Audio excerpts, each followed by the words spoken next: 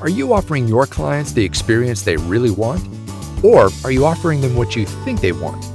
Join hosts Laura Gregg and David Partain from FlexShares Exchange Traded Funds as they talk with a variety of industry experts and advisors just like you about their latest industry research to help you develop the flexible mindset you need to rise above the crowd.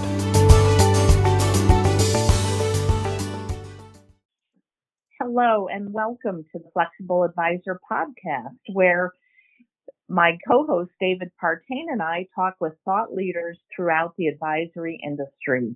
In doing so, we seek to invite guests that will provide intelligent and unique insights and actionable ideas for advisors that want to fine-tune or find ways to grow their businesses further, all while deepening client relationships. As all of you well know, the financial advisory space is a crowded one, and standing out can be so difficult. While working with an advisor that a client can trust has always been important, I would say that in 2020, it has become even more relevant and important as we enter these uncharted waters. So while the markets have recovered from their deep losses in February and March due to the pandemic, the coronavirus is still with us, and it still continues to strain and challenge the economy and employment in ways that we just haven't seen in the past. So now more than ever, I believe clients are looking for advisors that they trust to help them navigate this crazy time that we're in. They want an advisor that they believe truly cares for them as a person rather than just their investment portfolio. More simply put, they want a fiduciary, someone that will help them as they seek to achieve goals for retirement, education, home ownership, philanthropy, or whatever it may be. And in times of uncertainty, we all know that money moves into motion. And so today, we're going to talk about what you can do to give yourself an edge while you prospect new clients and how you can maximize human capital within your firm and curate a great client experience for your current clients. I am thrilled to have Devin Ekberg with us today on the Flexible Advisor podcast. Devin is Chief Learning Officer and Managing Director of Professional Development with the Investments and Wealth Institute. Devin also oversees all of the professional development activities for the Institute, including university programs, conferences, online education, research, and journal publications. He told me his goal is to deliver the right mix of academic and practical education at the right time and to the right people. Devin, welcome to the Flexible Advisor. Thank you, Laura. It's really a pleasure to be here. We've enjoyed such a great relationship with Northern Trust in general and FlexShares in particular. It's really an honor to be here with you. Well, Devin, thank you. I'm very excited about our discussion. Devin, you may not know this, but Laura and I have been called research nerds in the past and even on this podcast. I know you might find that hard to believe, but it's true. It is true. And we know your role, which is doing a lot of research, which is one of the reasons we're so excited to have you on the podcast today. So I'm going to ask you, the Investments and Wealth Institute recently conducted some research with Cerulli Associates, and they looked at some of the key trends that are shaping the financial advice industry. Can you give us a high level and tell us a little bit about those trends? Yeah, I'm really excited about this research, and you'll be glad to know that I'm about as big a nerd probably as you guys are. The best part of my job is that I get to work with really, really smart people, university professors, Nobel Prize winners at times. So, the research that we do, I think it fascinates me, and there's some really interesting findings in this research that I think are useful. The first part probably isn't surprising to most people listening to this call. It's navigating an increasingly fiduciary environment. And that's being pushed not only from the regulatory side, but also from the client side as well. Clients are much more aware of their fee structures now than they were before. And that's leading to everything that we're familiar with, fee compression and this push towards fee transparency. And what it's doing is it's leading to offering for advisors to have to offer more holistic and comprehensive financial planning services, basically being able to broaden and deepen at the same time their ability to deliver value. And that ultimately strengthens the client relationships. So, this research absolutely confirms some of those findings, and I'm sure we'll go into some of those details here in a moment. The other interesting finding was really around maximizing human capital. And it's this concept of teaming that, you're pooling resources, you're pooling expertise across your team, and it extends the capabilities and it creates specialization, which I think a lot of clients are demanding nowadays. And so being able to use that human capital effectively is going to be a skill set that I think is going to be a differentiator for advisors going forward. And then finally, it's the client experience. This idea of digital first, client centric client experience, but also in injecting or incorporating a multi generational experience. There's a lot of opportunities for advisors to improve their approach when it comes to a client experience. So all of that, I think, is kind of the high level overview of the research we just conducted. Well, Devin, now that I know that you deal with Nobel Prize winners and college professors, it won't be any surprise to you that we have not won a Nobel Prize. So I'm more excited to have you on the program. Not yet. Not yet. So, and I know when I got in the industry years ago, I remember the SEMA designation. I think it's pretty familiar around the industry. However, the IWI offers, well, a variety of other certification programs. Can you give us a high-level overview of some of those? Yeah, so just in case you weren't familiar with the SEMA, it's been around for like 30 years. It's definitely the most well-known certification that we administer, and that's really an investment management credential. So it's very technical, it's very mathematically oriented, constructing portfolios and so on. About 10 years ago, we launched CPWA. It stands for Certified Private Wealth Advisor. And that's really much more of a wealth management credential. Typically for folks who are high net worth or ultra high net worth, where their financial needs are much more complex, especially from a taxation and estate planning perspective. Also, things like charitable giving and legacy planning, but also even just the human dynamics of wealthy families. That credential is really designed to manage a more comprehensive wealth management strategy. And then we just acquired a new credential about 3 years ago. It's the RMA, that stands for Retirement Management Advisor. And that one's really built for folks who are entering or about to enter a retirement phase. There's definitely a different mindset going from an accumulation mindset to a decumulation mindset.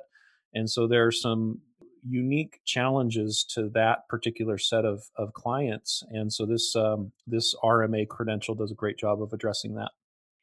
That's fantastic. And if you were going through those, Devin, we work in the FlexShares arm of the larger Northern Trust, which services ultra high net worth investors. And spending the last 12 years in this organization, while I haven't been directly involved in that, I understand by talking to my peers on the other side of the business how important it is to have those conversations and how the conversations can truly be quite different from both a personal and a business level with those ultra high net worth investors. So really interesting. And I think we all can agree that ongoing education makes us all better.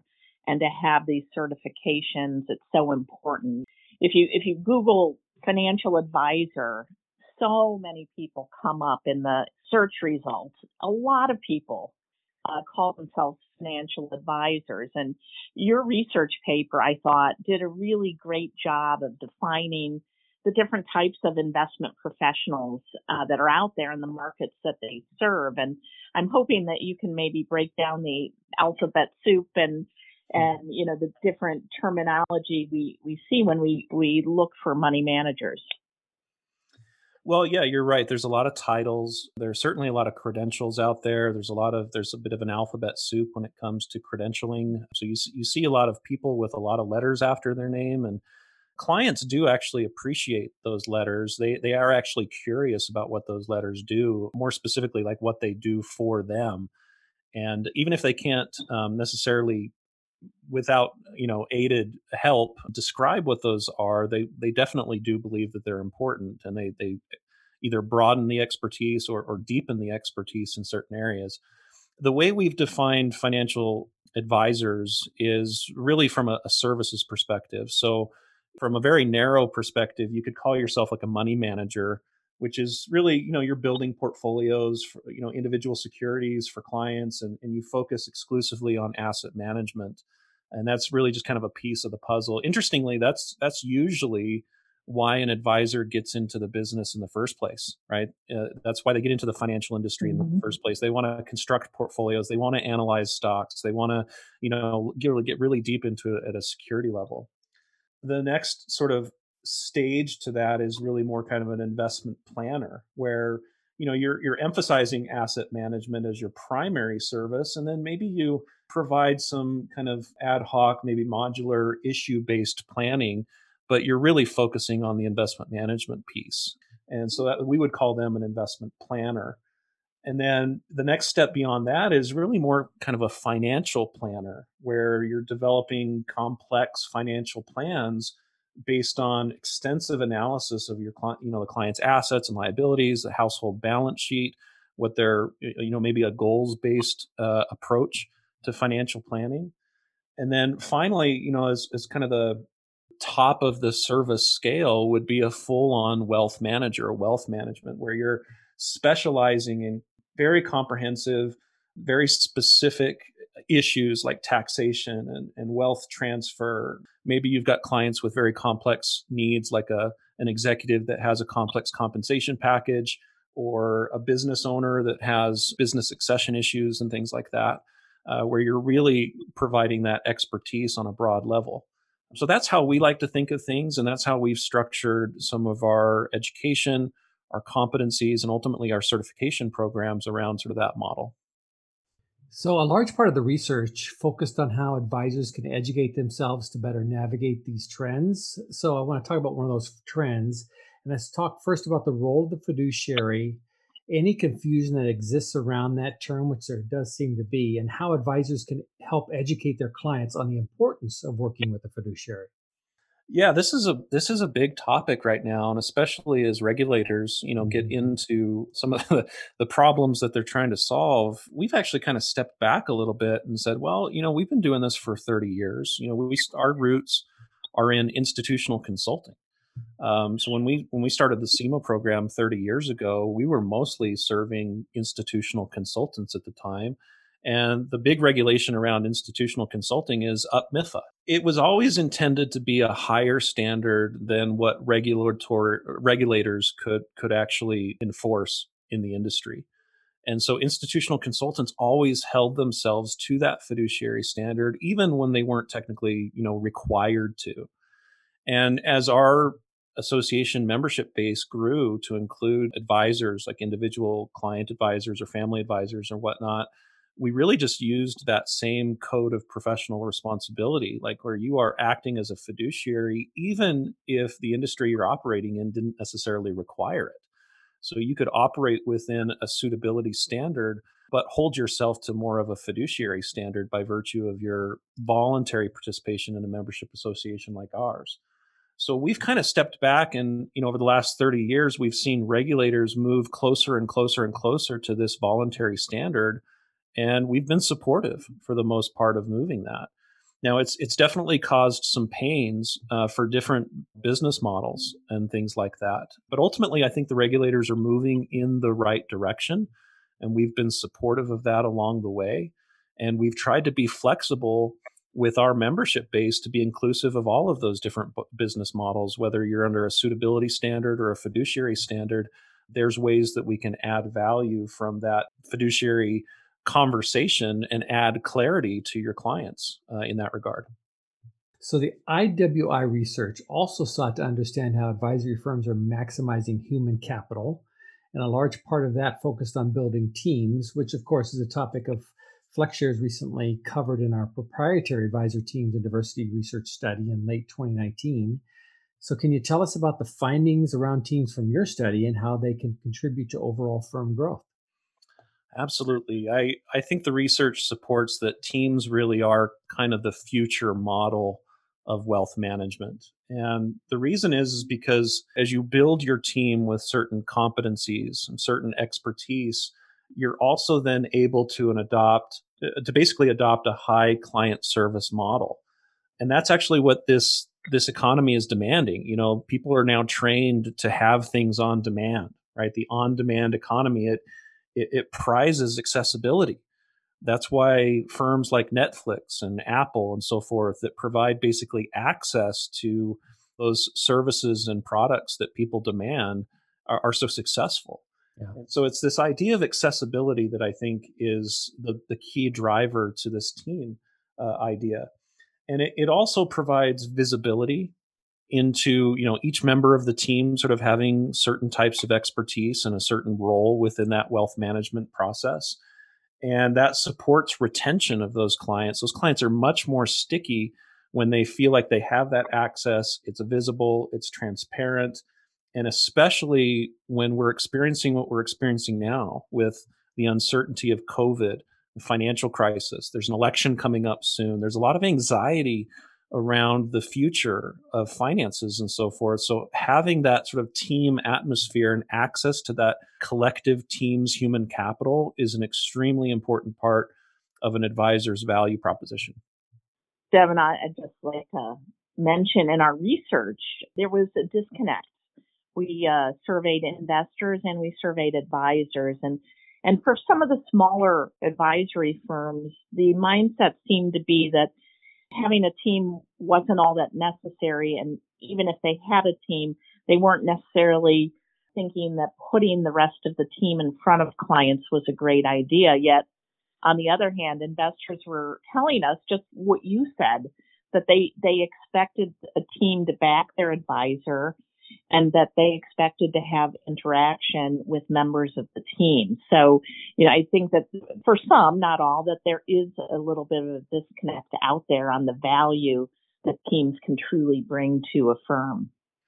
Well, and that's a really great point. And the research, I think, backs up from a high net worth or ultra high net worth client who is used to working with various advisors, business advisors, accountants, financial advisors, even personal coaches and things like that. They understand that nobody can be an expert in everything.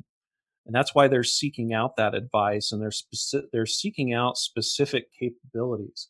And so when they come across an advisor team that can communicate that they have robust capabilities, they're able to attract that more affluent, kind of diverse client base.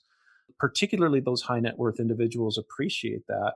And they feel more confident that team can address their more complex financial needs.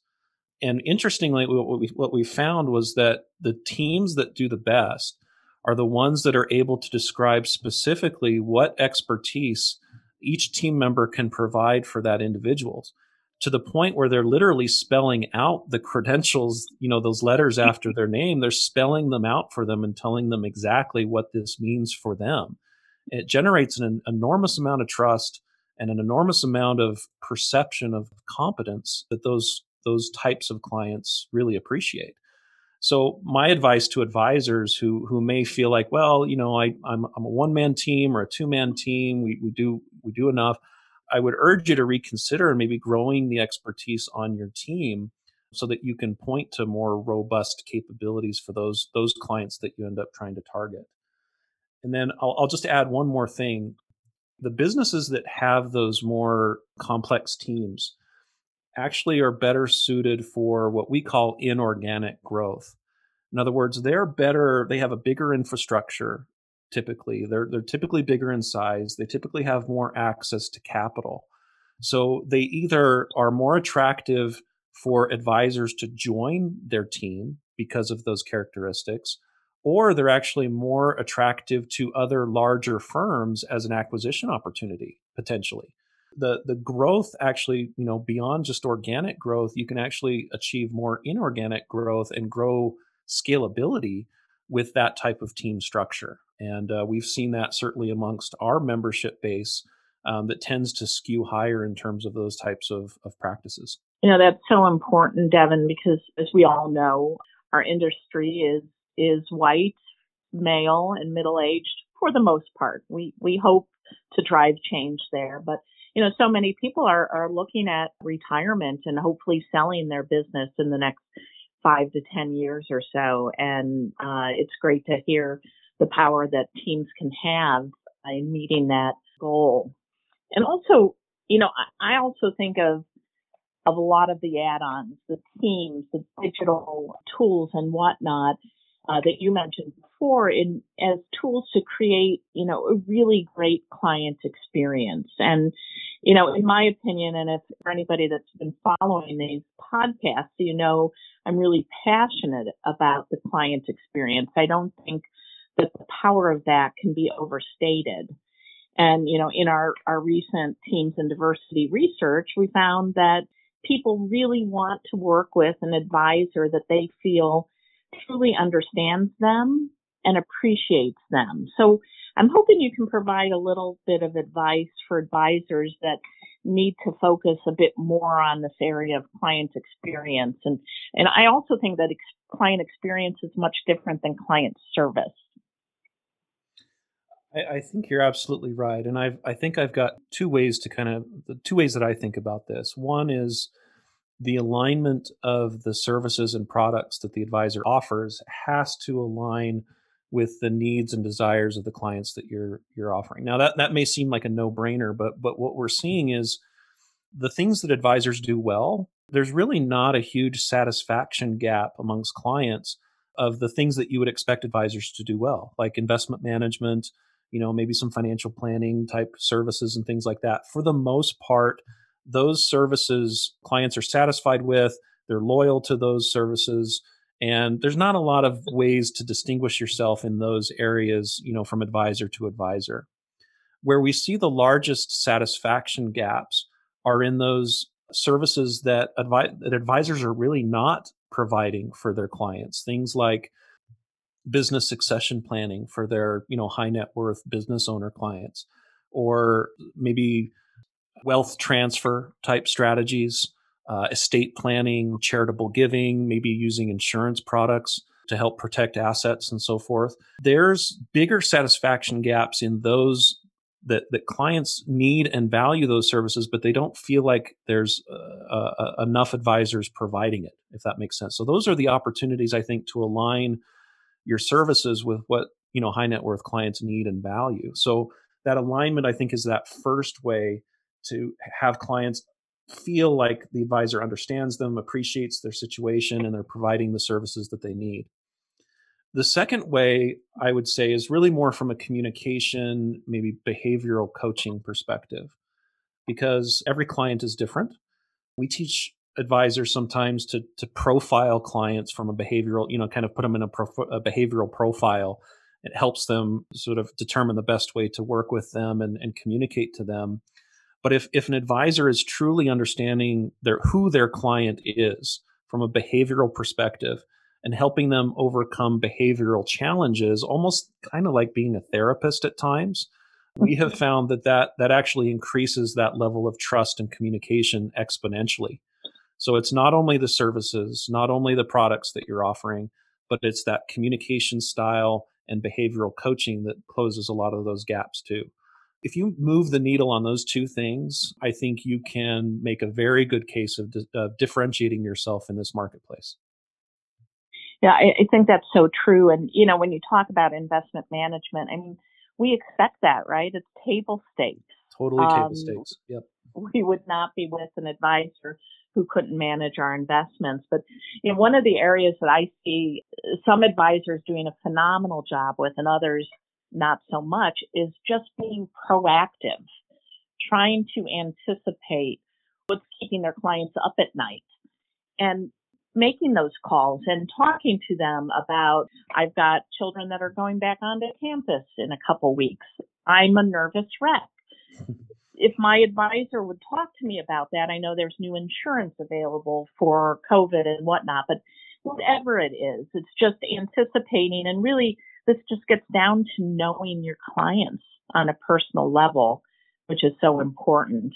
And so, the pandemic and quarantine that has defined most of this year has really shined a really bright light on digital technology. And as an industry, it feels like we've done a good job, some of us better than others, of course. But, I'd love to get your thoughts on how digital technology plays into the client experience. Well, technology is hugely important. I mean, I remember the conversation before technology was, oh my God, technology is going to replace us, right? Or at least put major pressure on. I think we're past that conversation. I think the robots aren't going to take our job. Exactly. Most advisors believe technology is going to be useful in the sense of augmenting their ability to serve more clients or serve clients in a better way. And I think that's largely the case. So the advisors that we see adopting technology to provide access, whether it's communication or access to information or access to thought leadership, things like that. I think advisors are using technology really well in that regard and will continue to do so. But the main takeaway is that what you're providing through technology is access to you.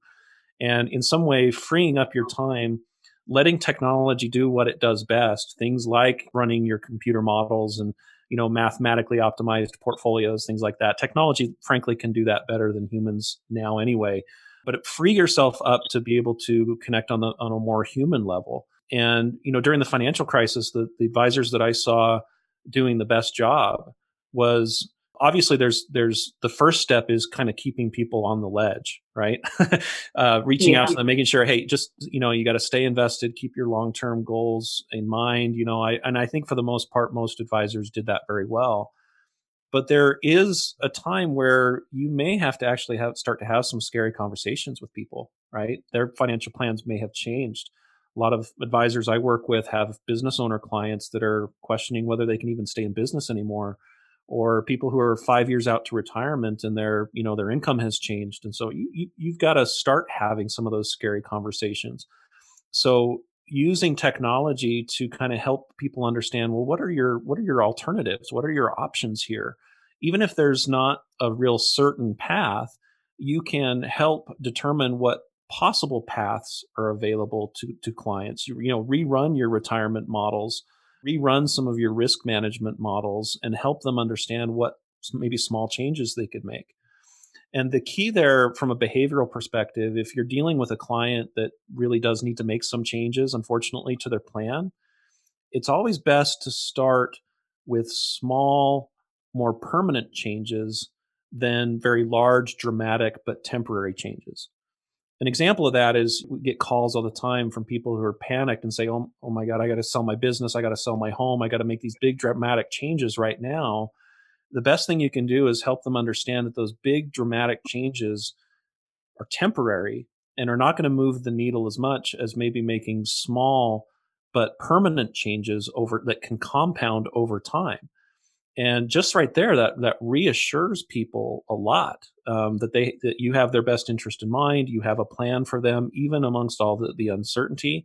You've used technology perhaps to back up that planning, those models and things like that. You're able to have more human contact and human interaction, kind of not only bring them from off the cliff, but actually having some level of comfort in all of this pandemic mess. Well, Devin, I can tell you that Laura is a nervous wreck about her college-age children going back to school. And many other things. So I'm hopeful that our conversation today talked her off the ledge. So I am sure we just touched on the tip of the iceberg on this research today, but we want to say thank you for joining us again, Devin. Thank you. It's my pleasure. Thank you. If you'd like to know more about the Investments and Wealth Institute, just go to investmentsandwealth.org. That's investmentsandwealth.org. And the title of the paper that we discussed today is called The Value of CIMA and CPWA Certifications. This, of course, was a joint research study by Cerulli and Associates and the Investment and Wealth Institute. You can find the link in the show notes of today's podcast. For myself and Laura Gregg, we want to thank you, our listeners, for joining us on today's episode of The Flexible Advisor.